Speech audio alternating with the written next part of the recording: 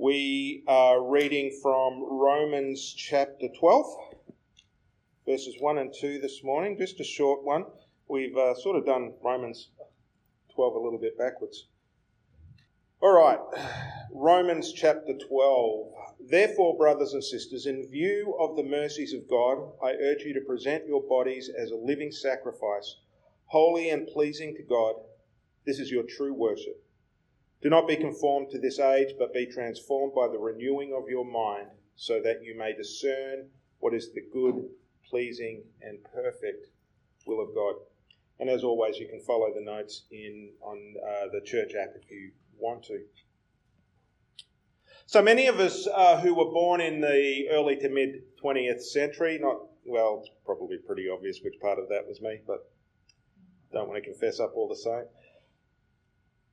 Our world and worldview was really shaped by Christianity. It was often a distorted form of Christianity, but in many ways we could say we lived in a Christian culture. If you're under 30, you may not realise just how far culture has shifted in the past umpteen years. And look, some of that shift is actually decidedly good. And in many ways, some of the attitudes that are presented now are in some ways more closely aligned with Christian values, even though they may be coming from a different place. But other values have shifted away from Christian teaching quite radically. I think one of the good things for the church in this shift is that it sort of forced us to step back and ask ourselves about our relationship with the culture and the values that are expressed there. And some of us are realising some of the values we held in the past, or at least the way we expressed them, weren't always that Christian, really. They didn't reflect the love of Christ. But we're also looking at some of the values that are arising in this cultural transition, this cultural moment as it's called, and realising, well, they're not really Christian of Christ either. And so the challenge for us as Christians is how we respond to this cultural moment in a truly Christian way. And so Paul begins this chapter. This is a transitional chapter. He focuses a lot on theology, if you like, in the first 11 chapters, and then moves on to some very practical application in these last few. And it begins with this in view of the mercies of God, and everything else that he's going to say makes no sense if we don't have a grip on this idea of the mercies of God. As Christians, we are motivated by the mercy of God, or at least that should be our motivation. And people who don't comprehend the mercy of God or don't believe it often don't understand what motivates us. And so Paul he says, in view of the mercies of God, he's been talking about the mercies of God for the last 11 chapters, which we haven't covered. So let me summarise. In view of God's mercy that saves us from wrath, in view of God's mercy that justifies us by faith, God's mercy that brings the dead to life, God's mercy that sets us free from slavery to sin, God's mercy that makes us His children by the Spirit, God's mercy that gives us resurrection and new creation hope, and God's mercy that includes both Jews and Gentiles. That's sort of a very rough overview of what Paul's talked about in the first part of Romans. So Paul says that the proper response to God's mercy is to offer our bodies as a sacrifice to Him. Well, what does that mean? Offering our bodies as a living sacrifice. Of course, it evokes the images of temple sacrifice. Paul was a Jew, but obviously it doesn't mean literal human sacrifice. It's living sacrifice. And practically, of course, being a living sacrifice means serving God, service to God. And in this regard, Paul sometimes uses the language of slavery. In Romans 6, he says that just as we used to be slaves to sin, Now we are slaves to righteousness and to God. As Bob Dylan sang, you're going to have to serve somebody. Now, today we see slavery as wholly evil, and of course modern expressions of slavery are. There is no redeeming feature in modern slavery. But in Paul's day, people had a different view. In fact, in the Roman world, some people would sell themselves into slavery because they saw it as a promotion. Does that blow your mind? In the Old Testament, slaves, particularly debt slaves, were meant to be released every 7 years. Don't know if it ever happened, but that was what was written in the law. But there was a mechanism for a slave to remain indentured to their master, if they so desired. Who would choose to remain indentured as a slave rather than choose freedom? Obviously, there was a different view of slavery. Ancient slavery sometimes meant something different to what it means now. Of course, it could also be very, very evil. But we need to be careful not to read our own understanding and experience into other cultures. So offering ourselves as living sacrifices is an appropriate response to a God who has had such mercy on us. Christ redeemed us at the cost of his own life. So when you think about what greater offering can we make? What other offering at all can we make that's worthy of God? And a God who's given us such mercy. And so in essence, being a living sacrifice, offering ourselves as slaves of God, means we don't live to please ourselves, but to please God. So how do we do that? Well, Paul says, do not be conformed to this age, but be transformed by the renewing of your mind. Do not be conformed to this age. We could just park there for a while. What does this age look like that we're not to be conformed to?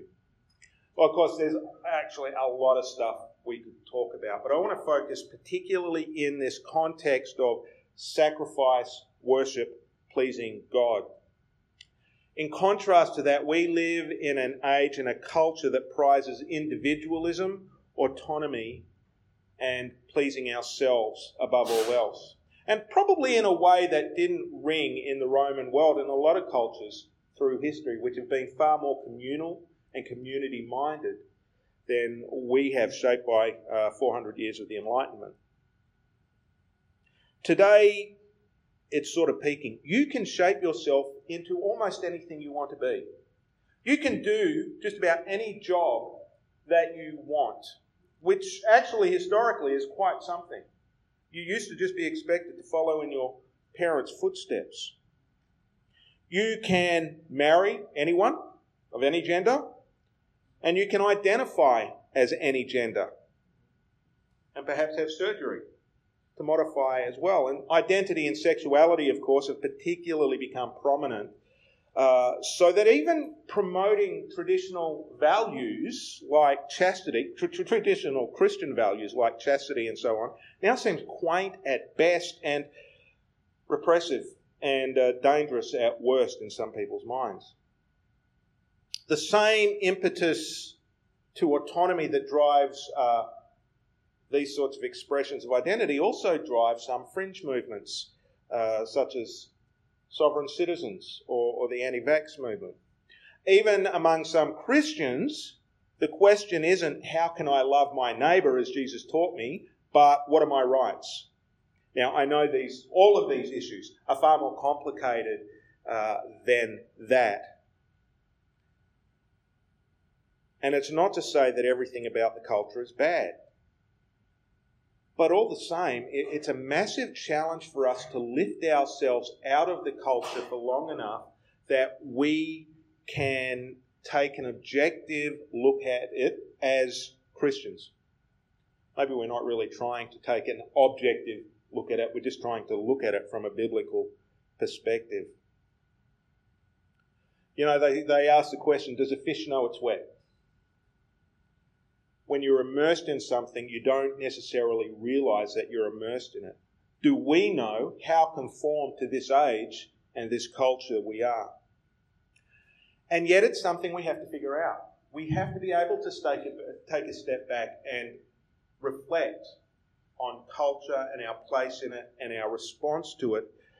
Because if we are children of God, then we're not children of this age. And if I had more time this morning, we could expand on that. That's a whole sermon in itself. But it means we are not people who conform our lives to a culture of individualism of this age, but that we conform ourselves to identity in Christ and that we worship God through the sacrifice of our lives. There just is no room for autonomy.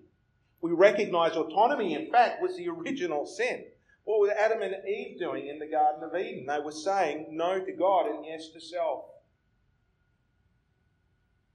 And we really have to stand guard against that impetus as Christians in a culture that worships that.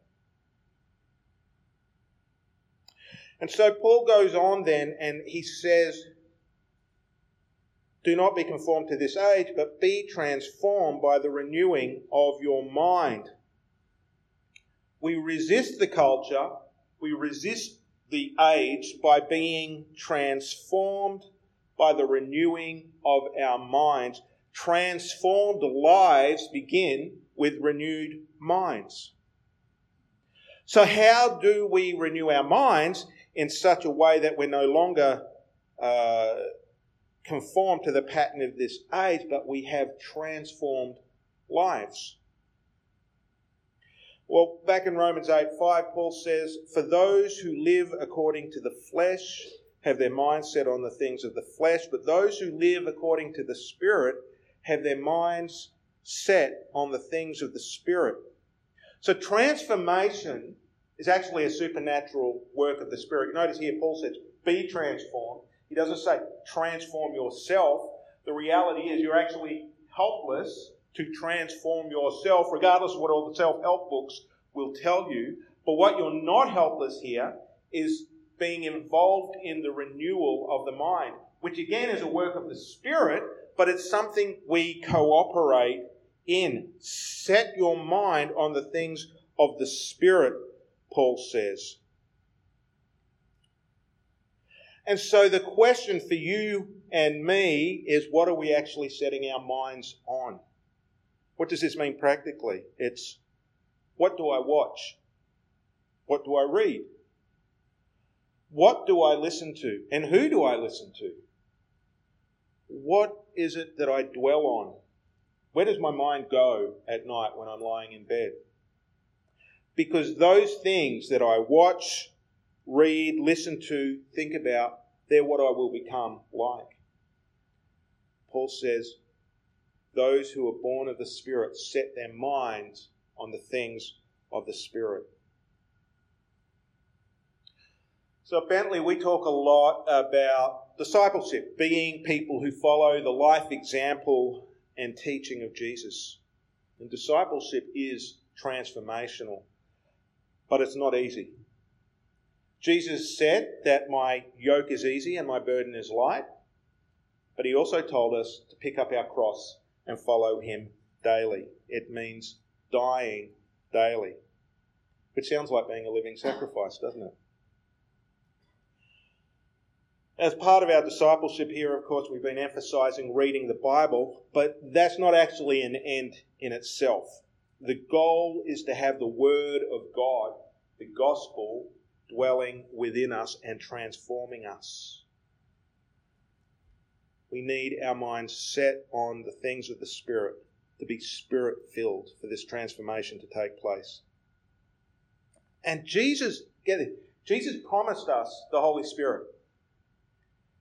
In John 7:38, he cried out, the one who believes in me, as the Scripture has said, will have streams of living water flow from deep within him. And John makes a comment. He said this about the Spirit. God wants to give you the Spirit. He wants this transformation to take place in us, but we have to cooperate with the renewal of our minds for this to take place. So Paul says we're to offer ourselves as living sacrifices that are pleasing to God. So here's another question is, how can I know what is pleasing to God? People sometimes ask, how can I know the will of God? Well, Paul says that this process of transformation and mind renewal is so that we may discern what is the good, pleasing, and perfect will of God. Some Christians will sort of act and argue that there's a lot of ambiguity in the world today, and there is, and come with an almost more subjectivist approach to values and ethics and that sort of thing. And I'm not saying that we're all going to agree about everything and that it'll remain easy, but it's a lot easier than we sometimes make it out if we're walking in the Spirit, because it's by the Spirit, the renewal of the mind, the transformation, that we're able to discern what God's will is. Now, Paul's going to go on in the next few verses that we've already looked at and talk about some of the things that are God's will. He says, make a sober assessment of yourselves. He talks about serving others. And some of the things that Paul describes in here were actually radically countercultural in his day. For example, in Romans 12:16, he says, do not be proud, instead associate with the humble.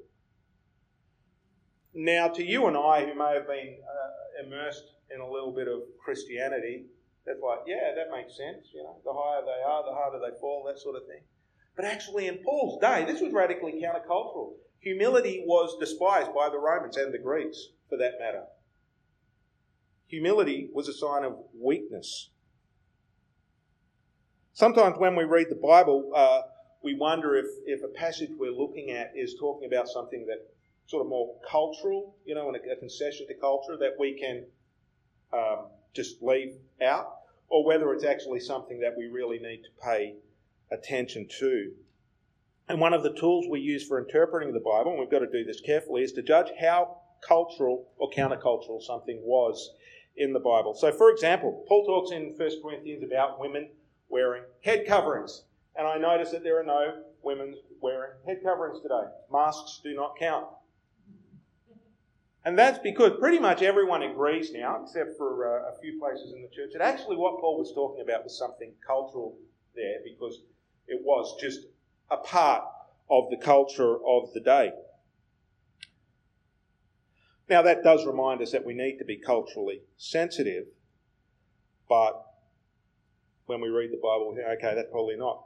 But the flip side of that is that when Paul or the Bible or any of the Bible writers are expressing something that was countercultural, then it is probably something that we need to pay particular attention to, and probably is something that is universal for all time. So, humility. I don't think any Christian argues with the need for that. When the New Testament talks about husbands loving their wives. You know, so Paul says, wives, love your husbands. If you wanted to follow this, what is actually just a guideline and create a law, then you could say, well, that's just cultural, because every philosopher talked about wives submitting to their husband. No one, literally no one, talked about husbands loving their wives. It just wasn't a cultural expectation. Paul is being radically countercultural when he says, husbands, love your wives. Wives still need to respect their husbands. Mutual respect. When Jesus talks about loving your enemies, that is radically countercultural. And I think it's countercultural in any culture, right? When Scripture commands sexual purity, that is countercultural. These things still apply. These things help us judge the spirit of the age and the spirit of the kingdom. When Paul says to not be conformed to this age, he's talking about being countercultural. Being renewed and transformed people means that we are a countercultural people. That we pick up our cross both as an act of worship of God, but also as a consequence of not marching to the beat of the drum of this age, but to the beat of the drum of the kingdom of God. Knowing and doing the will of God is a countercultural act. Now, what this doesn't mean is that we impose our values on other people. And I think this is a mistake that we've made in the church very often. I know it's a mistake I've made very often. We have a view of truth. I happen to think that our view of truth is on the whole right. But nevertheless, we don't get to impose it on everyone else. But what it does mean is that we do have to resist when the world tries to impose its values on us, particularly where they don't match the values of the kingdom of God. We live according to the culture of the kingdom of God, and we seek to please Him. We are not our own. We are living sacrifices offered up to God. And this is our true worship.